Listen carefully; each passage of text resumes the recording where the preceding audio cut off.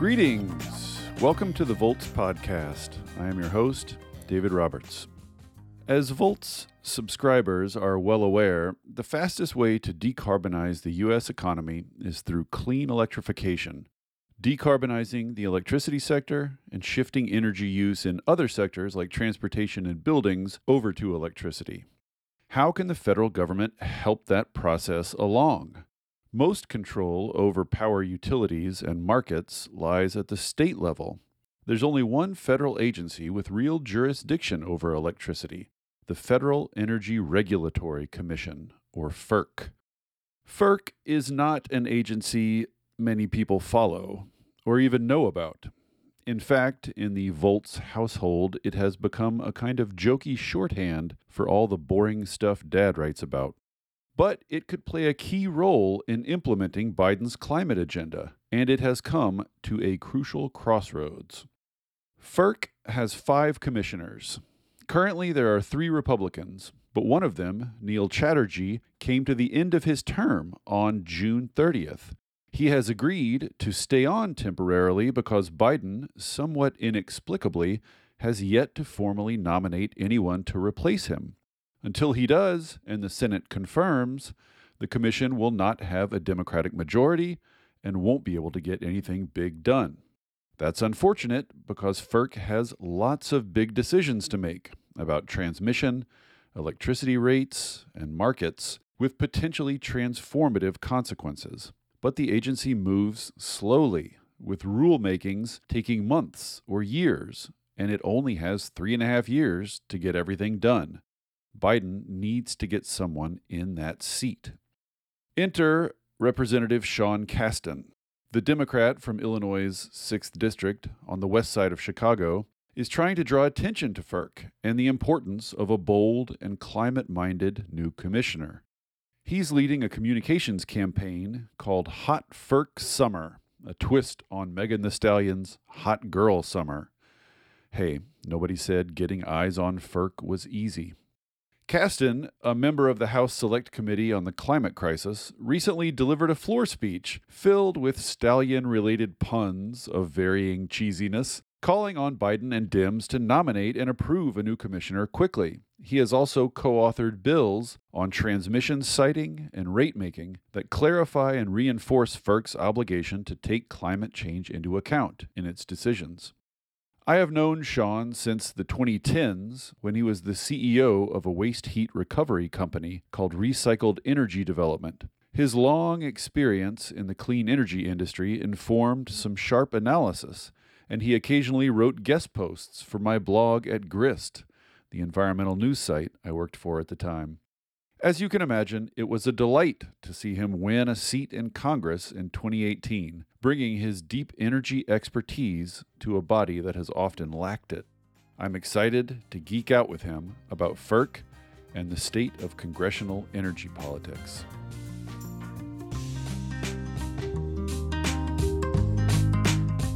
Representative Sean Casten, welcome to Volts.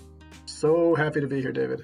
Sean, I knew you back when you reached really the pinnacle of your career. I'm talking, of course, about when you were writing guest blog posts for me. Really, it's been downhill for both of us since we left Grist. I know. But suffice to say, you know more about energy than the average bear, and considerably more, I would say, than the average congressperson. So before we get to FERC, we're going to jump into FERC, but I don't want to lose all our listeners in the first 30 seconds. When you got to Congress, would you say that the average clean energy literacy of your colleagues in Congress was higher or lower than you expected going in? Oh, that's the kind of question that could get me in trouble for throwing people under the bus. But let me maybe offer one of the best pieces of wisdom I got on getting sworn in. Jamie Raskin, who of course everybody knows now because of his work on the impeachment, is just a wonderfully kind and decent person. And he said to me, when I was just sworn in and trying to figure out the ropes of this place, he said, "This is a job that makes you very broad, but it's very hard to have the time to get deep. And if you want to know how to get things done, ask people why they first ran, because that's a really good shorthand way to find out why people are deep. And so, he said, that way if you really want to do something on healthcare policy or criminal justice, it'll help you know who those are. So I've tried to follow that policy, and I've asked around, and I will tell you that I have not met a lot of people who said I ran because I care about energy policy, which is not a criticism, because they did run for other reasons and they have depth in other areas. But historically, energy policy is not the kind of thing that pollsters say. The voters demand somebody who really appreciates the nuances of obligation to serve in rate-making proceedings, right? So yes, it's lonely, but not in a way that I think is dismissive. It's just that it's not a way that people typically get into Congress. Well, right. Well, all of a sudden, I mean, I guess in the historical span of things, sort of all of a sudden, these issues are super hot, super on the front burner, and all of a sudden, everybody in Congress is being expected to know a bunch of stuff about them. Have you found that people are open to being educated? I mean, is there a sort of crash education process happening, or there is and there isn't. It's interesting. Like, I find that energy policy is a lot like foreign policy, in the sense that most voters don't care, but we all make decisions that are really impactful. Right. And so it becomes an area where members are very deferential to staff on those sorts of issues. And as I am as well, right? I don't claim to be an expert on, the situation going on in Afghanistan right now. Right. But I trust that there are staff on the Foreign Affairs Committee, and their job is to understand that. And so yes, members are receptive, but what's hard on issues like energy policy is that the job of a congressional staff person is to figure out how to get done what is politically possible. Right. The job of a staff person is not to move the Overton window. Right. And so it makes it hard to get members who are confident enough in their own skills to really try to push the envelope on energy policy. Right, right. So I guess that falls on your lonely shoulders these days. Speaking of trying to get this on the front burner and people to pay attention to it, let's talk about FERC, the Federal Energy Regulatory Commission. Just to start with, why, whenever I tell people I'm writing about FERC, the eye glaze is almost instant. It's sort of like a cliche version of the sort of obscure corners of energy policy. So maybe just tell us, why should ordinary people care about FERC? Well, the first thing, and I know this is just a lead-in you're trying to get to, is that the way that you stop people's eyes from glazing over with FERC is you couple your conversation with a picture of Megan Thee Stallion and some hip-hop lyrics, because I've found this week that is a very effective way to keep people engaged. We can get to that, but look, stipulate a couple things. Number one, we have to get to zero carbon way faster than anybody is even talking about in the most ambitious world right now. Number two, as you've so eloquently explained better than I can, it's really hard to see how we do that without, quote unquote, electrifying everything. Right. If that's going to happen, let's just talk about the transportation sector. The transportation sector uses about as much primary energy as the electric sector uses today. So if we were just going to electrify the entire transportation sector, we need to build about as much electricity generation as we already have, and then build a whole lot of wires to connect that new generation that's going to be in different places, because it's going to be where the sun and the wind and the renewable resources are, not where the coal seams are, up to loads in new places along highways and homes and apartment buildings and all that place. And that's just for the electric sector. The Department of Energy has no meaningful jurisdiction over those questions of generator siting, generator installation, generator permitting, transmission siting, the markets that regulate and give people an incentive to deploy those capital. The EPA doesn't really have a lot of jurisdiction over that. They have some on the environmental side. Department of Transportation doesn't really have much jurisdiction over that. FERC does. And so if we are going to do what's necessary on climate, FERC is really the only agency that has the tools that are necessary to do what is environmentally necessary, even though it's not an environmental agency. So that's why you should care. Yeah, it's the only piece of the federal government that gets directly at electrification, I guess. I'm not sure people really understand that. Yeah. And so before we jump into sort of some of the substantive issues FERC is wrestling with right now, of course, the big thing going on with FERC right now has to do with commissioners there are 5 commissioners on FERC. I believe it is by statute, 2 of them have to be from the minority party and 3 can be from the majority party. And it's been a long time since there were 3 Democrats, but it might happen soon. So just tell us what's the state of the commissioners. Yeah, so hugely important. The McConnell largely just stonewalled Obama's appointment, so it's been not as effective as it could be for a long time. Like most things, McConnell touches. Chairman Chatterjee, I should say former Chairman Chatterjee, now Chairman Glick. He was the chairman before Glick was elevated.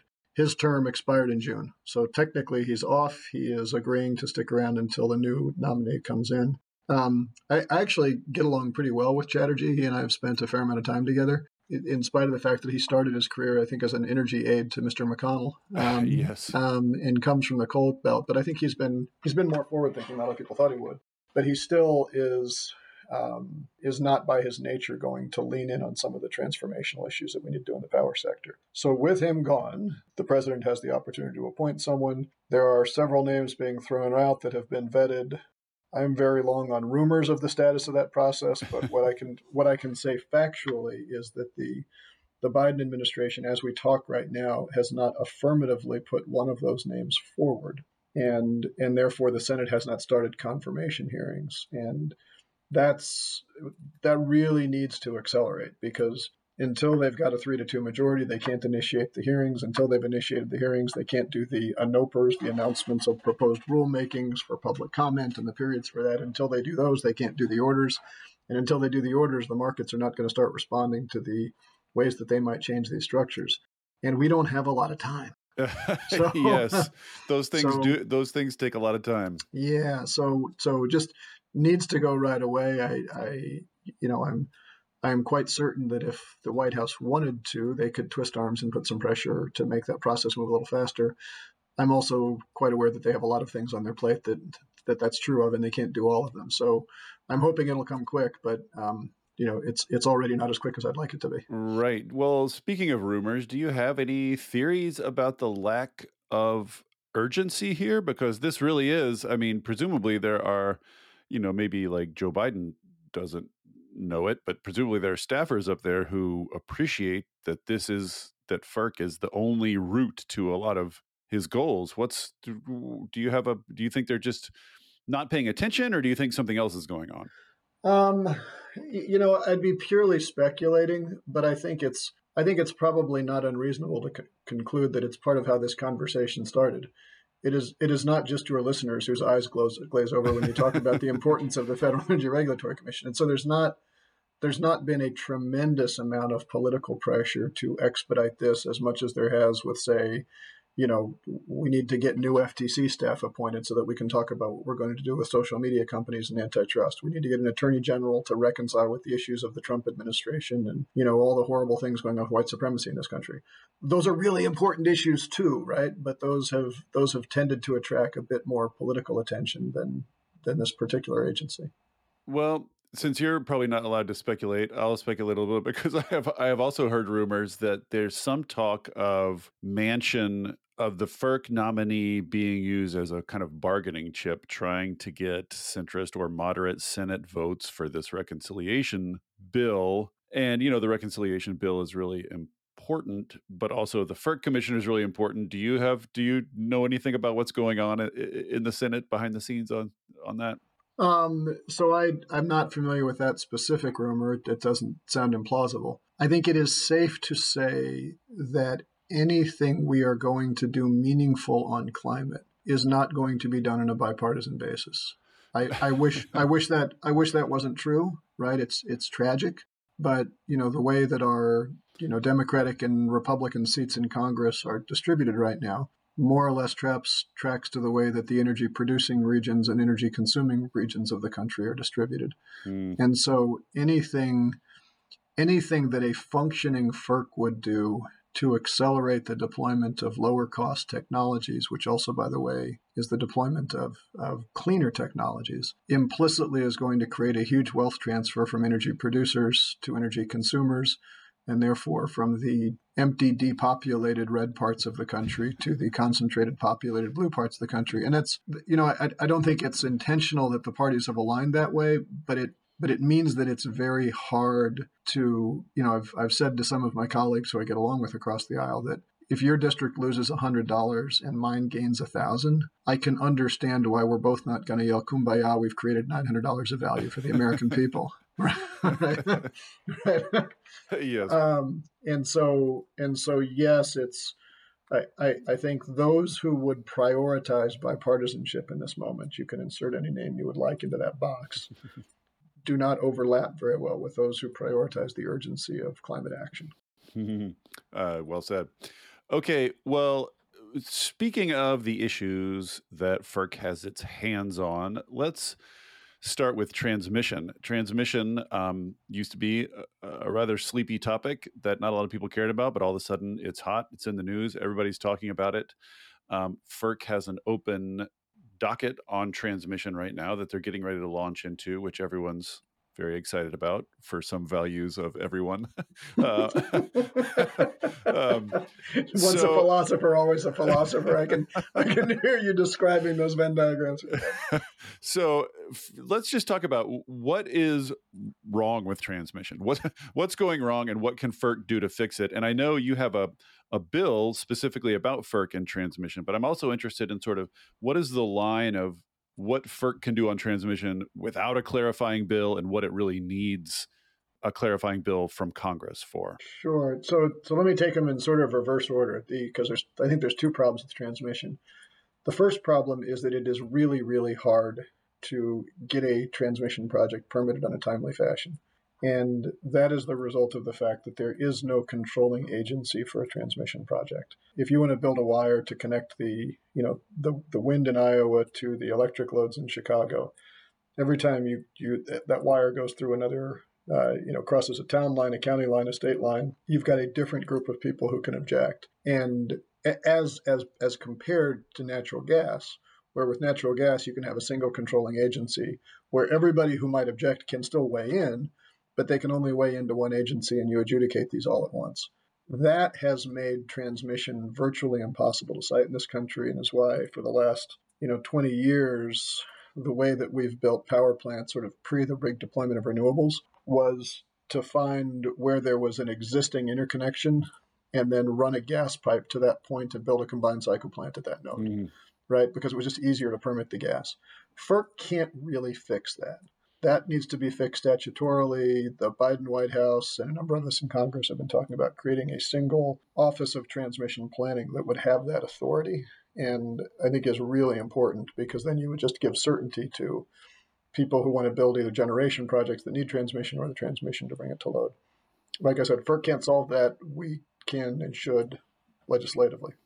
Yeah, it's worth saying, just inserting here for our listeners' benefit. That's the Federal Power Act, I think it was. It was back in the 20s, 1920, I think. 1935, I think, was the Federal Power Act, if I'm right. Specifically gave FERC that oversight of pipelines, of natural gas pipelines, and just through its silence didn't give it control over transmission. So the idea here, I guess, would just be sort of an addition almost to the Federal Power Act, saying FERC also has control over this, right? I mean, is it that simple? I think so, although I'm just an engineer, so I'm not going to quote you on the legal ways to solve that. But I'll defer to Smart Energy staff on that one.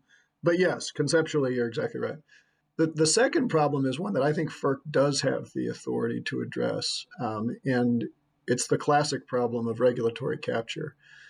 There's a huge governance problem at all the regional independent system operators and regional transmission organizations, which is that their membership is a function of their market participants. So, wherever you live, think of the big utilities in your state, the big transmission companies, they are the members of those organizations. And those entities, more often than not, make most of their money during a few hours of the year when there's a real congestion situation. The electric markets are actually extremely efficient most of the time, which means that it's really hard to make a profit most of the time.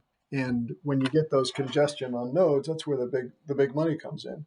And so they have a very strong economic disinterest in market efficiency. And so that has historically made it really hard to connect transmission that would have the practical effect of taking excess generation out of one part of the grid that's got too much load and moving it to a place that's congested on a little node down below. You look around the country, Maine has always had way too much generation. Southeast Connecticut has always been way too constrained.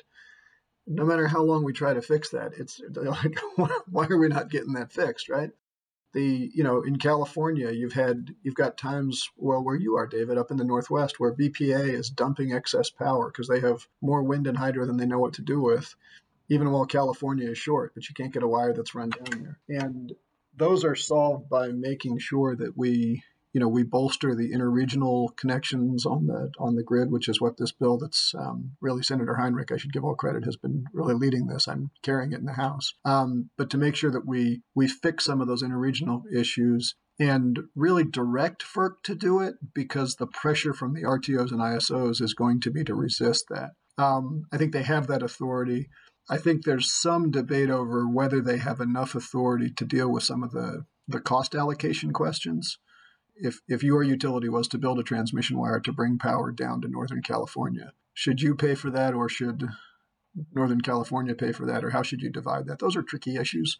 So some of the cost allocation can be, but I think FERC has the ability to do that, but they derive from the governance issues, which is more an issue of, are you willing to flex under the authority you have, not do you need authority that you haven't currently been provided? So what would that authority look like? I mean, if you have RTOs that are benefiting from congestion, which also, by the way, reminds me of sort of how utilities benefit from demand peaks, from running their super expensive plant at peaks. And so if you propose technologies that reduce those peaks, it's good for everyone except the utilities that make a bunch of money on the peak. So it's in a similar way, if you propose a line that's going to reduce congestion, the RTO is going to push back against you. What exactly does it mean for FERC to exercise authority there? Just to sort of insist that someone build it, or how can they influence them? Well, at the risk of maybe having an overly naive view of politics, I don't see any problem with utilities advocating for their interests, and I don't see any problem with the regulator listening to those interests. The challenge is, what do you do when another set of interests is not in the room or not as strong, and how do you make sure that their voice is heard, right? Mm-hmm. And that's just as true for, in our example, the beneficiaries in California versus Seattle as it is for the beneficiaries who are not yet born, right? Mm-hmm. Who are going to benefit in the future, but they're there. And I think a good, enlightened, publicly prioritizing regulator is going to do that. And there are certainly plenty of examples of people who would fit that description. I think of someone like Louis Brandeis on the Supreme Court, right? You can have the other kind of regulator as well. And, so I think some of what Congress can do is essentially by mandating good behavior, which I think we might, maybe in some philosophical sense, we might wish we didn't have to do. But by mandating good behavior, we will ensure that good behavior happens.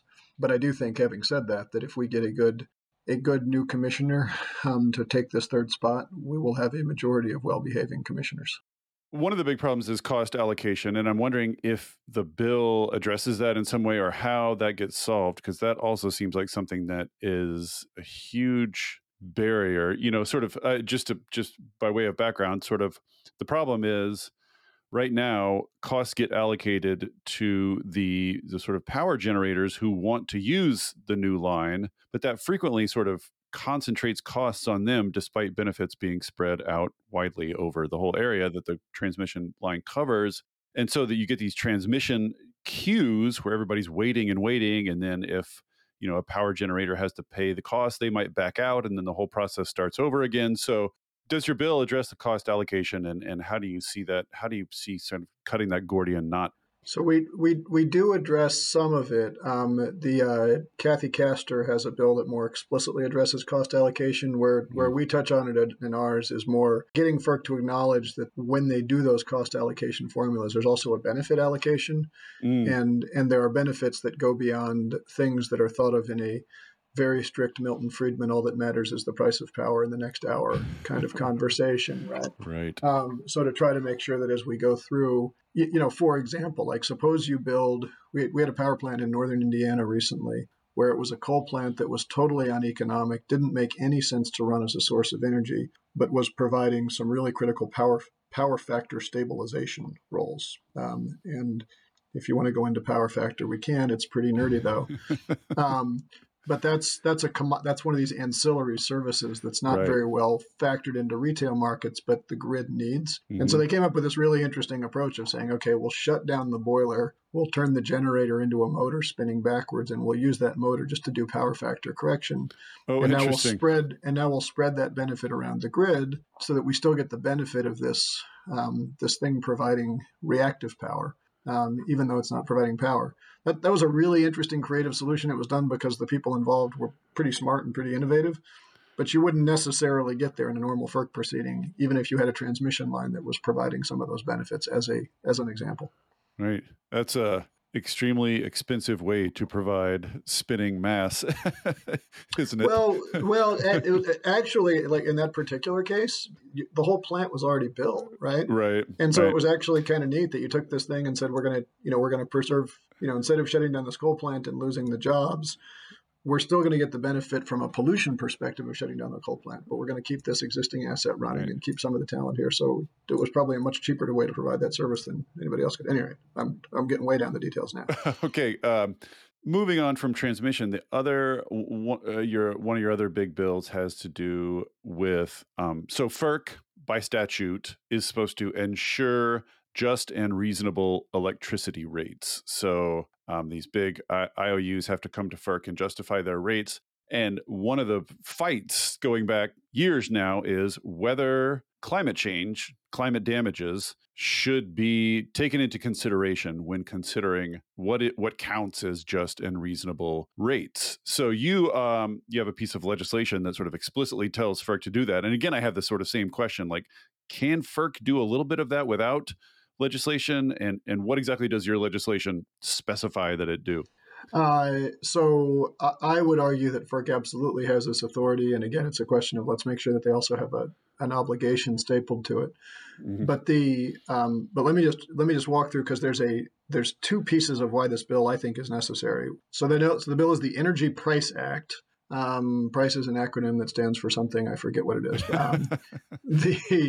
But what it does is basically really reminds FERC, doesn't do anything new legislatively, is that number one, the 1935 Federal Power Act said rates must be just and reasonable. Number two, 1956, in FPC, which was the name of FERC at the time, versus Sierra Pacific, the Supreme Court ruled that the Commission, the FERC, must ensure the protection of public interests. And then in 2009, the EPA endangerment filing, that I know is one of your favorite rulings, right, said that rates must take into account current and future generations. And so with those three decisions in tandem, I think you have a very affirmative obligation on FERC to set rates that take into account the costs and consequences of climate change and effectively set up markets that, for all practical purposes, build in a carbon price in some fashion. Now, that's the negative reason, right? That's protecting from a cost.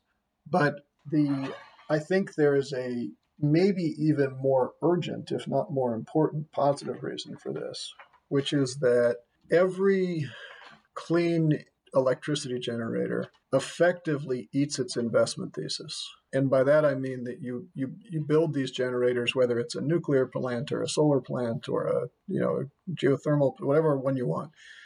You build them because you think you are going to make money because you operate at a lower cost than the grid currently sits. Mm-hmm.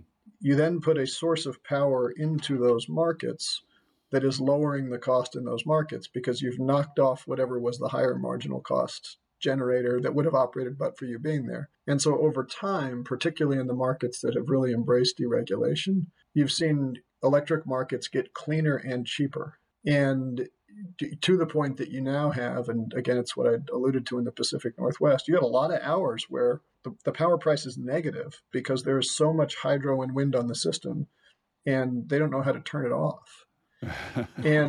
And so that then creates a circumstance where, as clean energy succeeds, you lose the incentive to build any generator because the value of electricity gets to be too low. Now, think about how awesome that is, right? Where Yes. the whole A good theory that problem to it's have. the whole theory that it's too cheap to build, to care about the environment is exactly wrong.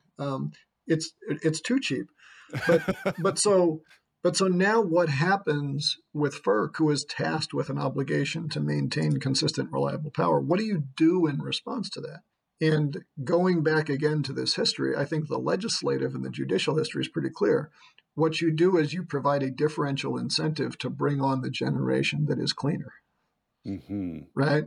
And so you get there through the same means, but you get there because you have to prevent these technologies from eating their investment thesis. And what I'm talking about, that's, it's a strange thing to talk about with the solar and wind industry that seems to be booming right now. But that's what the nuclear industry is already going through, right? Those plants were built, and now they're not making enough money to justify their 5-year refuelings costs. Right. And so they're having to shut down because they can't make enough money. And so now we're having a political conversation. Should the taxpayers provide a subsidy to these nuclear plants to keep running? Primarily because FERC failed to fix that problem that I would submit you could see coming. Yeah, there's been a lot written about this lately, the sort of like declining marginal value of new clean energy as it comes online. So your idea is, instead of taxpayers subsidizing clean generators, FERC should in some way penalize dirty generators by forcing them to pay for their carbon emissions. I prefer to call it a carrot to the good guys than a stick to the bad guys. But yes, they should ensure that there are incentives to build new generation that are responsible and that we need, that are consistent with non-discriminatory pricing that does not adversely affect current or future generations. And will that be bad for coal? You betcha. So this might be getting slightly too much in the weeds, but this issue of declining marginal value, it's you're sort of chasing a receding target, right? I mean, you can do differential rates, and that will punt the problem down the road a little bit, but doesn't it just come back unless you're sort of escalating the differentiator instead of escalating the carbon price? I guess it's a question that's much bigger than the energy industry, right? I mean, it's why I said this is sort of like, it's this very Milton Friedman-esque idea. We've regulated all of our markets in this country for 30, 40 years on the assumption that as long as consumer price is falling, everything else must be good. Right. And so we outsourced huge swaths of manufacturing, because if we could have a country that is cool with child labor, manufacture our dishwasher, or whatever device it is, as long as the cost of the dishwasher is cheaper, we'll do it. And we've sort of hit the limits of that as an operating philosophy, I think. So I don't mean to duck your question, because I think it's a valid question, but I think there is this point of, there are a broader set of societal values that are not always encapsulated in consumer price. And it just so happens that in electricity markets, we're on the verge of hitting the limit where if we don't answer that right, we're going to lose our access to power.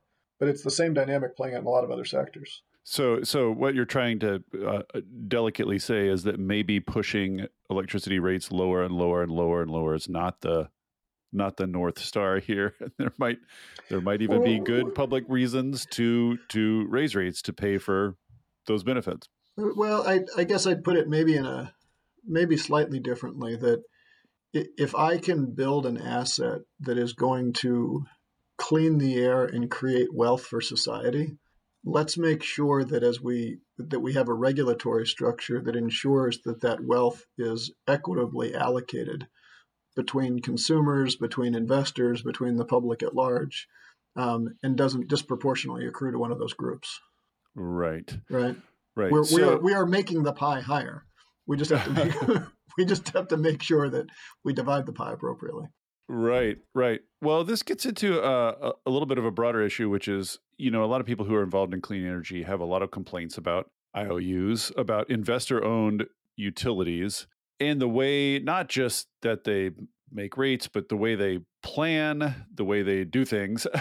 And I just wonder how much influence FERC has over them. So for instance, could FERC, under this sort of just and reasonable banner, force IOUs to use, instead of doing planning models based on the last 10 years, which I think is sort of standard practice. Use forward-looking models since things are changing very fast now and the needs are changing very fast now. Just get them to be more forward-looking. Or, second part of this question, could, for instance, FERC use under the just and reasonable banner, force them to consider resilience, which is a big thing now.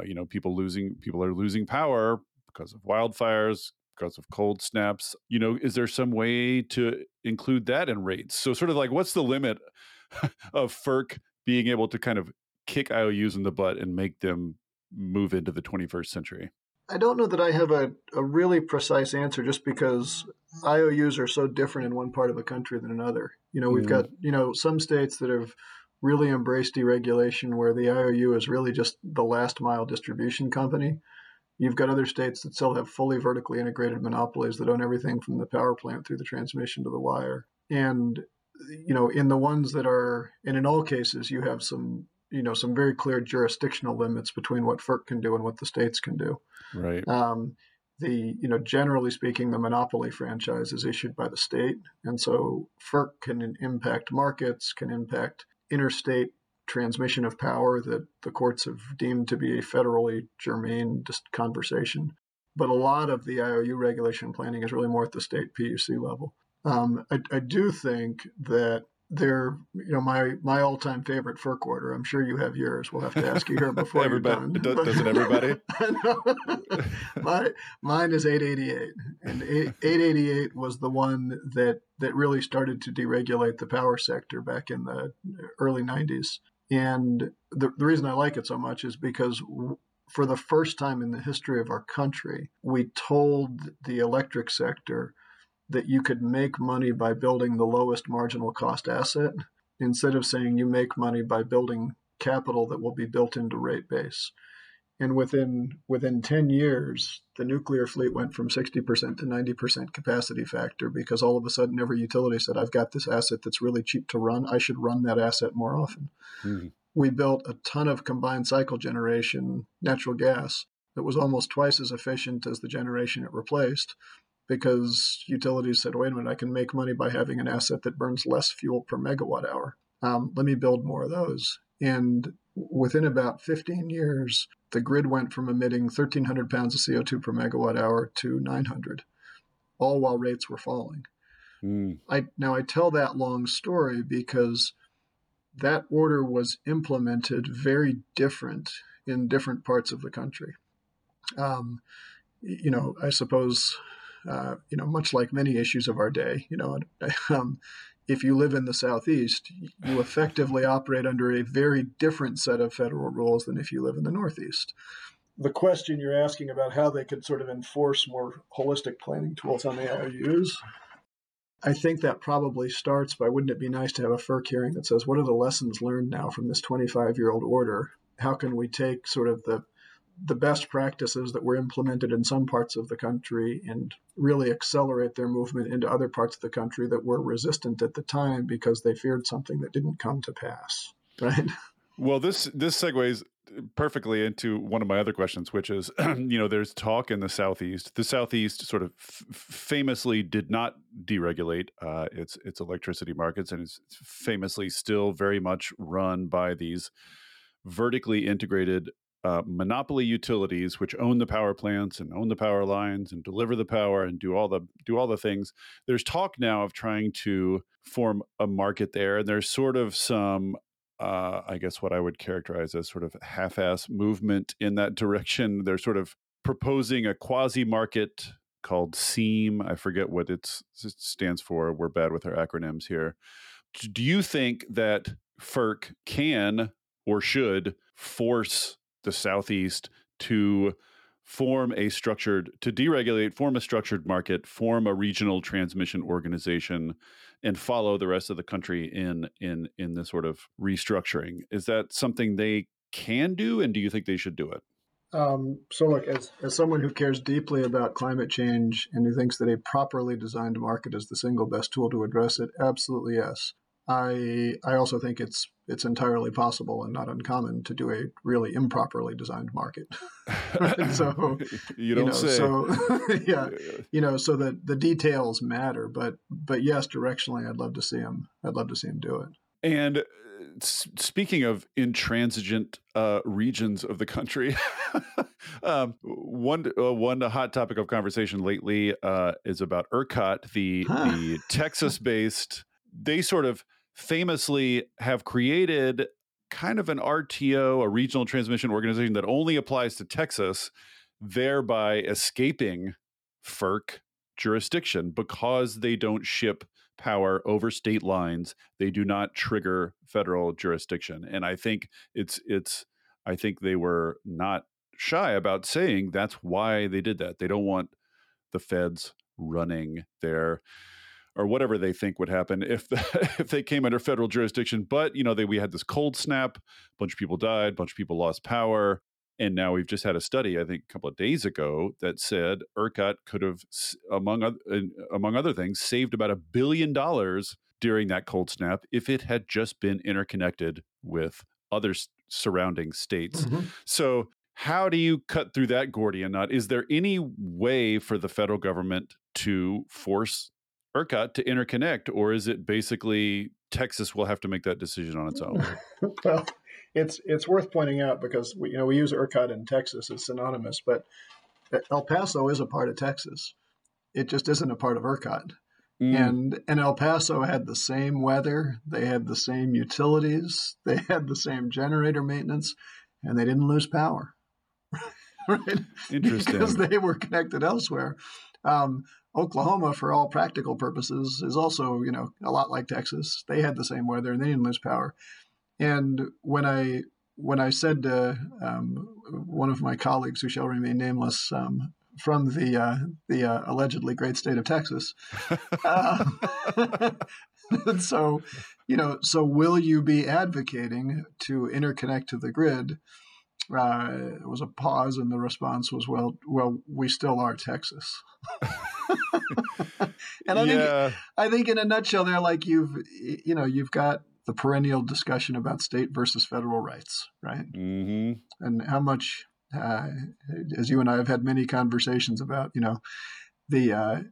how much of our frontier mythology is based on the fact that I want you to build the railroad, build the electricity, build the broadband, and then get out of here because I'm just an independent cowboy.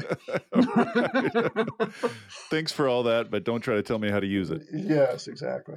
Well, I mean, I try to these days think like, what would Republicans do?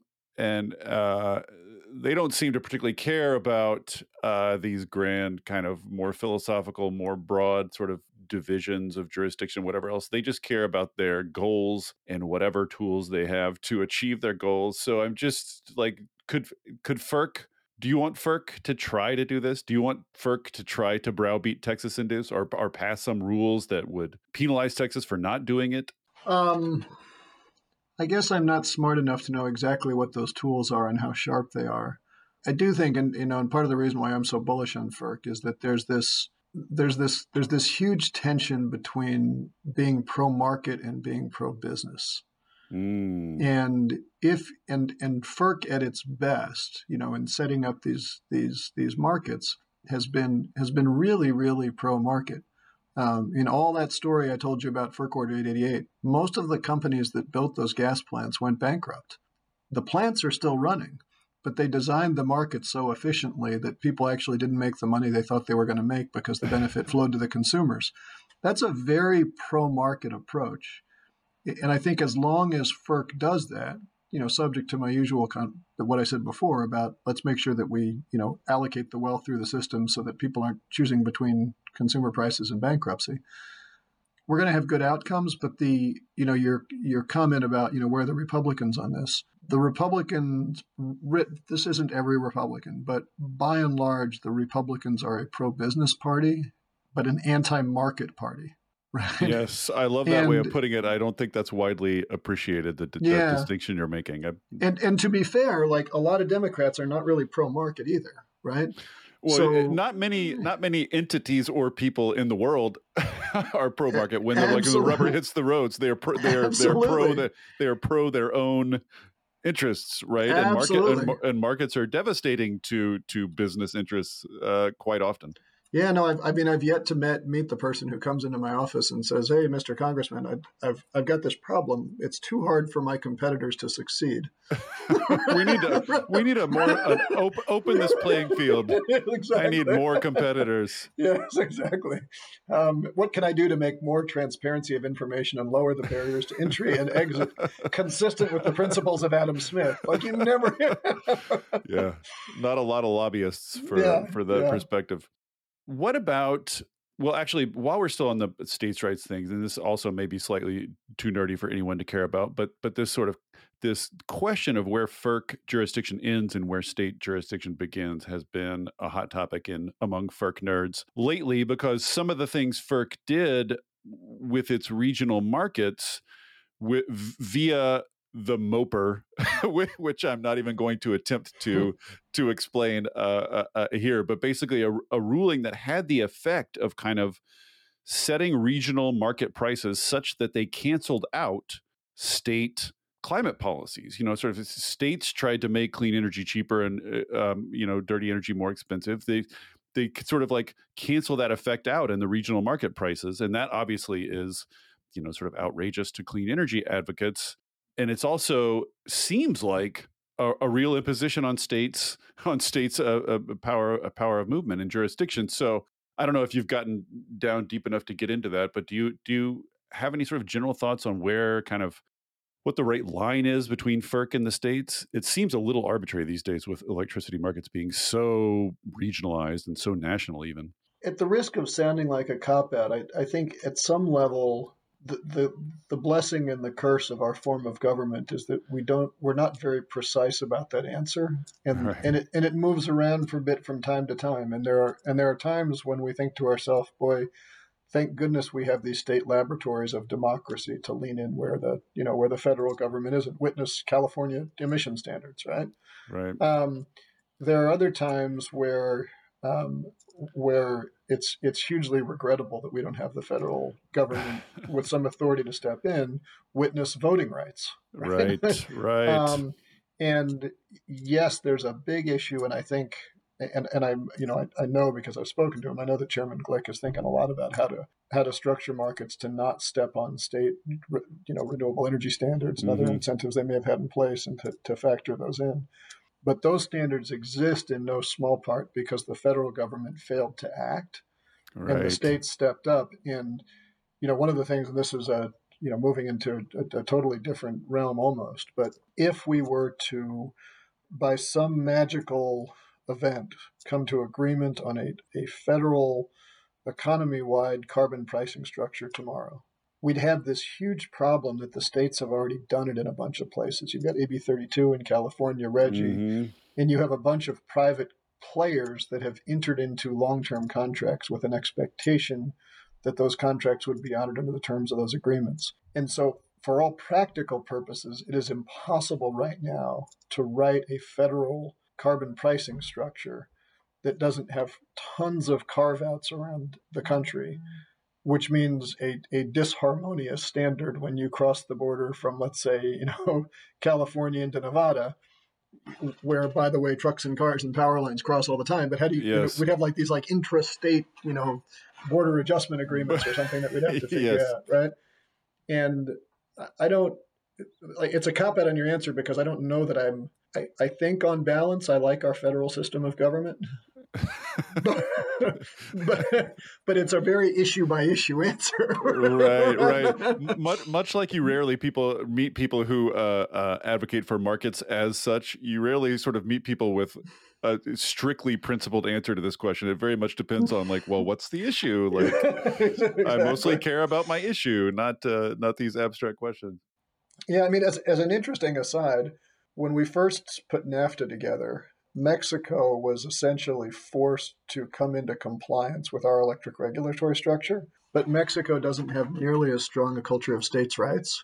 And so in Mexico, you can do things that seem completely magical and dreamy, where you can you can build a power plant in one part of Mexico that's really optimized to the local resource. Maybe it's a waste heat recovery project like I was doing in my prior life for a solar plant. But if that power source exceeds the local load, you can just dump it onto the grid and then enter into a purely financial agreement with someone on the other side of the country who would happily take your excess power and just agree to financially settle with them as long as there's a transmission corridor that connects. That's actually fairly consistent with FERC level rules, but inconsistent with the ways that different states and regions have interpreted those rules within the United States. So the sort of the degrees of freedom and flexibility you have to really optimize a system so that locally you're saying, how do I make the maximum amount of valuable energy from this resource at this location, and then just figure out how to deal with the financial matters separately.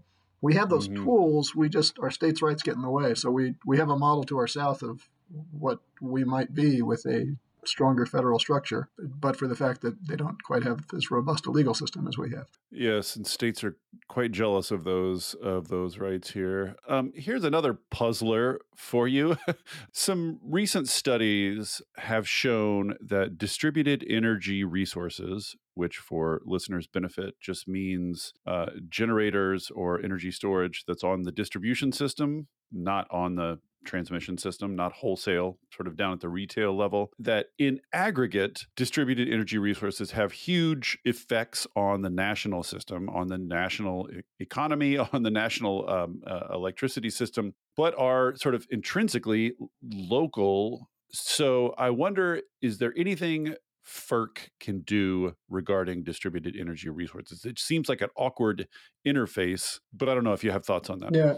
Well, by recent studies, I assume you mean ones from like 1992 or so, because this has been true as long as I was. Right, you were in the business of distributed energy resources. Yeah, no, I spent and it drove me crazy that I'd sit there. I mean, I've lost track of how many times we optimized a generator to a local load, knowing full well that was not optimized to the region, but we couldn't get paid to optimize for the region. Right. And so we were leaving value on the table and in some cases working, against value because of the way that the rules were wrong. So there are some limits between FERC and federal, but there's as long as we're going with cool FERC orders, FERC 2222. And FERC does have this interesting thing where they always pick very memorable numbers for their most impactful rules. Yeah, are they totally arbitrary? Are they just picking those numbers out of the air just for funsies? I don't, I actually don't know the process, but I have been told that they do reserve, palindromic or interesting numbers for good orders. So like, order 1000 is a big one. And people call them boring. Yes, I know. Bringing sexy back. But 2222 basically is a fairly recent order that's in effect that says that you can sell demand services. So in other words, like if I'm a generator, I provide energy, which is the megawatt hours that you get out of your socket, and then I provide capacity, which is the ability to be there on a moment's notice if you need me, even if I'm not running. And what 2222 did was said there's a whole lot of capacity value that is created by these local distributed resources. If you enter into an agreement that says, sure, I can tolerate an extra 5 degrees. If you pay me for it, I'll shut my air conditioner off. To let me install more efficient light bulbs that will cut the load down. To let me put a generator on my premises that will displace load. All those things in aggregate are not only as valuable as the generator that's sitting there able to suddenly provide new load, but objectively more valuable because the generator that's 100 miles out of town, may lose 20 to 40% of its output on a hot peak day by the time it gets into your house. So if you can actually curtail load at your house, a megawatt of load reduction might be worth 1.2, 1.4 megawatts of capacity on the system.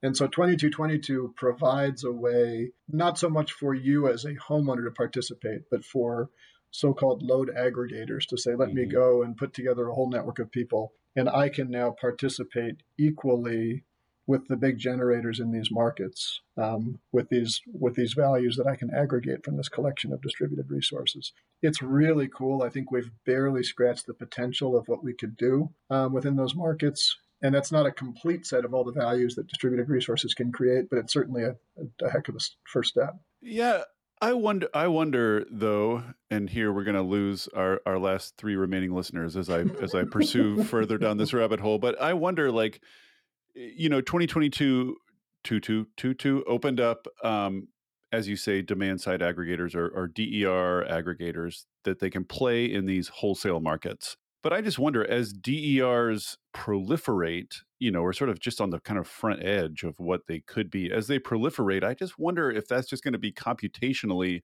nightmarish. You're going to go from wholesale markets that have like a dozen participants to wholesale markets that have thousands or tens of thousands even. And I just wonder if that's the right level of administration. And if we don't need something at the distribution level, something more like a distribution system operator, like they have in some other countries, like they have in the UK, to sort of manage that local complexity and simplify it, before it moves up to the wholesale level.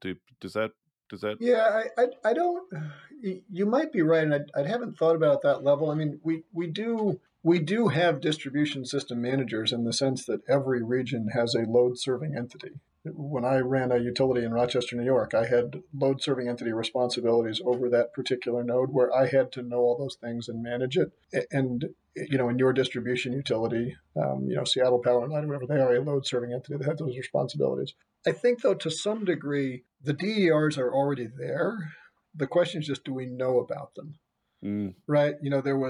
Because there's so many people, who were doing what I was doing a decade ago, building these systems out, but not optimizing them for the grid, optimizing them for the local load. And so every factory that takes a decision to put in a more efficient motor is having a very meaningful effect in aggregate on their grid. But the utility doesn't necessarily know they're there or know that they have the ability to dispatch up suddenly in response to a variable price signal. And they don't find that out until they institute a variable price signal and say, holy smokes, these people had flexibility I didn't understand.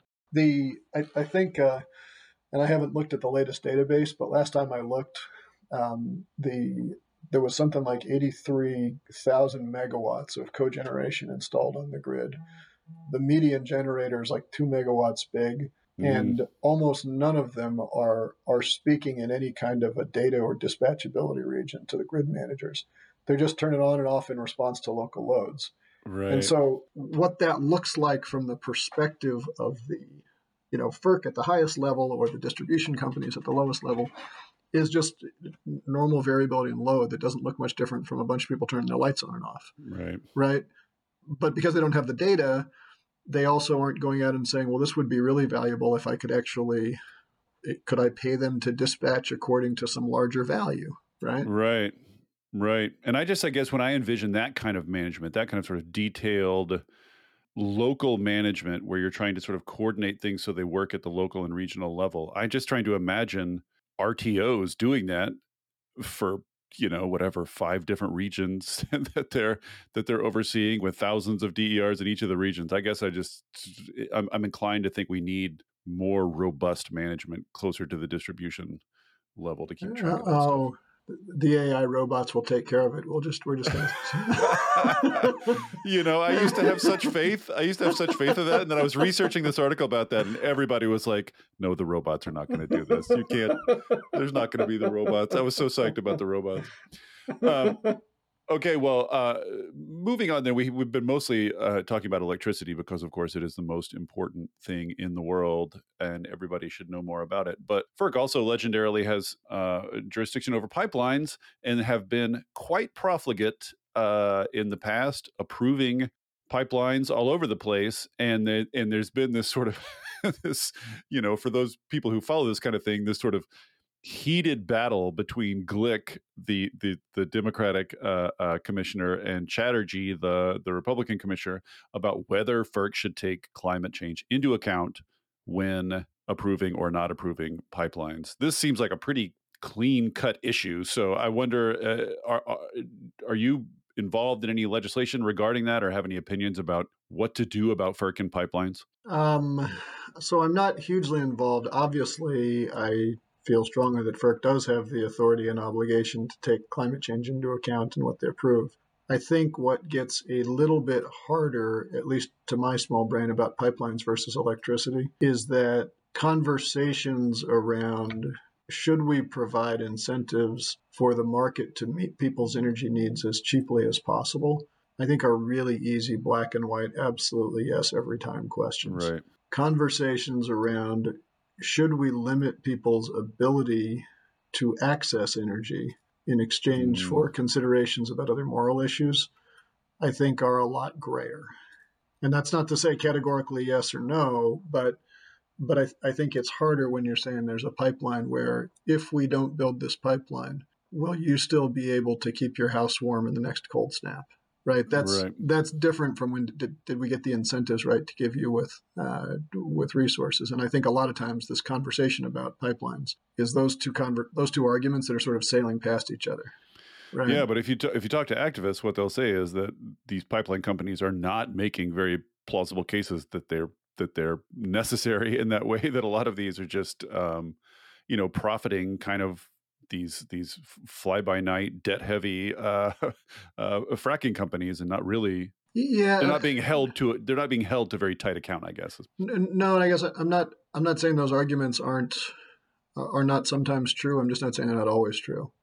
Right. Right. I mean, if at some level, energy is like sex and drugs. If you want to curtail supply, you've got to curtail demand. You can't you can't curtail demand by limiting supply. That just criminalizes supply. Right. And so let's invest in efficiency. Let's invest in conservation. Let's make homes tighter. But if you say you can't build a pipeline across the Canadian border, you better be happy with a lot more port traffic, right, or rail traffic, because as long as people still want that energy, they're going to find a way to get it. Right. So enough about FERC. I've kept you a long time, and we probably talked about FERC more than any two people have a right to. But I have and a fraction of what the planet deserves. A fraction of what the planet deserves. Oh, actually, you had a 1/3 bill about FERC. Let's just mention real quick what that was. What the third bill is. The third one, and this will totally bore, and is probably the least interesting. This was a right to timely rehearings. Timely rehearings. Yes, because and frankly, I think this is sort of what we were saying before about how it is appropriate for the IOUs to argue their case before FERC. It is not appropriate for the other side not to be heard. And in every utility regulator, state and federal level, one of the ways you control the process is by limiting the other side's access to the process. Right. So this is basically just making sure that when people have disputes, they have some sort of a cost-effective, time-effective way to make sure that their case is heard. Right. So to sort of summarize, I guess, the foregoing, it sounds like you think that FERC actually has already a lot of the statutory power it needs to implement a lot of these things. And a lot of it just comes down to kicking them in the butt to do it. A lot of which sounds like it could be solved with a sufficiently committed commissioner. Sort of like that. In some sense, that might solve a lot of these problems, just getting 3 commissioners on the board that are aimed in the right direction. Sing it from the rooftops. Yes. So by way of a final question then, moving back a little bit from FERC, so related actually, so this is where I get depressing. So passing bills in Congress has become basically impossible because of the filibuster. So what do you anticipate happening to these bills? Do you want them to try to sneak into the reconciliation bill? Do you think there is real prospect of getting 10 Republican senators to care about FERC and vote for a FERC bill? Sort of like, where do you see this legislation going? I wish I had a clear answer. I was chatting with Secretary Granholm earlier this week, and I told her that I feel like us members of the House spend most of our time just sort of peeking out the door, looking the other side of the Capitol and waiting to see if the parliamentarian is going to issue a white or black puff of smoke. Just doing your chanting, sacrificing a goat. Yeah, exactly. What's unfortunate, and let's be really clear, get rid of the damn filibuster. It gums up everything and it stops us from doing our job. It's not what the founders intended. It's just something you do if you think the best way to resolve debates is to defer to the will of the minority, because that's what the filibuster does. Having said all that, as long as it exists, the way that you pass things that are supported by bipartisan majorities of the American people but are not supported by bipartisan majorities of the United States Senate is by jamming them into huge bills in corners where people aren't paying attention to. Yes, like the energy bill that passed just at the very end of the previous congressional session, which Exactly. sort of miraculously had all kinds of good energy stuff tucked away in it, which survived, as far as I can tell, entirely because no one was paying attention. Well, and because it was jammed into a bunch of other things that people did like, and said, I'll take a little bit of this with that. Right. And it's I don't remember that speech by our founders of the right. Thou shalt jam everything together and hope no one's paying attention. Exactly. And so what's hard on on climate, and it's hard to predict, but we are, I think, let's start with the real positive. We have a White House that is absolutely committed to doing what's necessary. We have House and Senate leadership that is committed to doing what's necessary, and therefore is committed to saying, until we have everything, we have nothing. And so we will get whatever we can do into the bipartisan package, and then we will look at what's left and try to find a procedural way to get that into the reconciliation package so that we can jam everything together. I think that process, at least in theory, has the potential to do a whole lot of good things.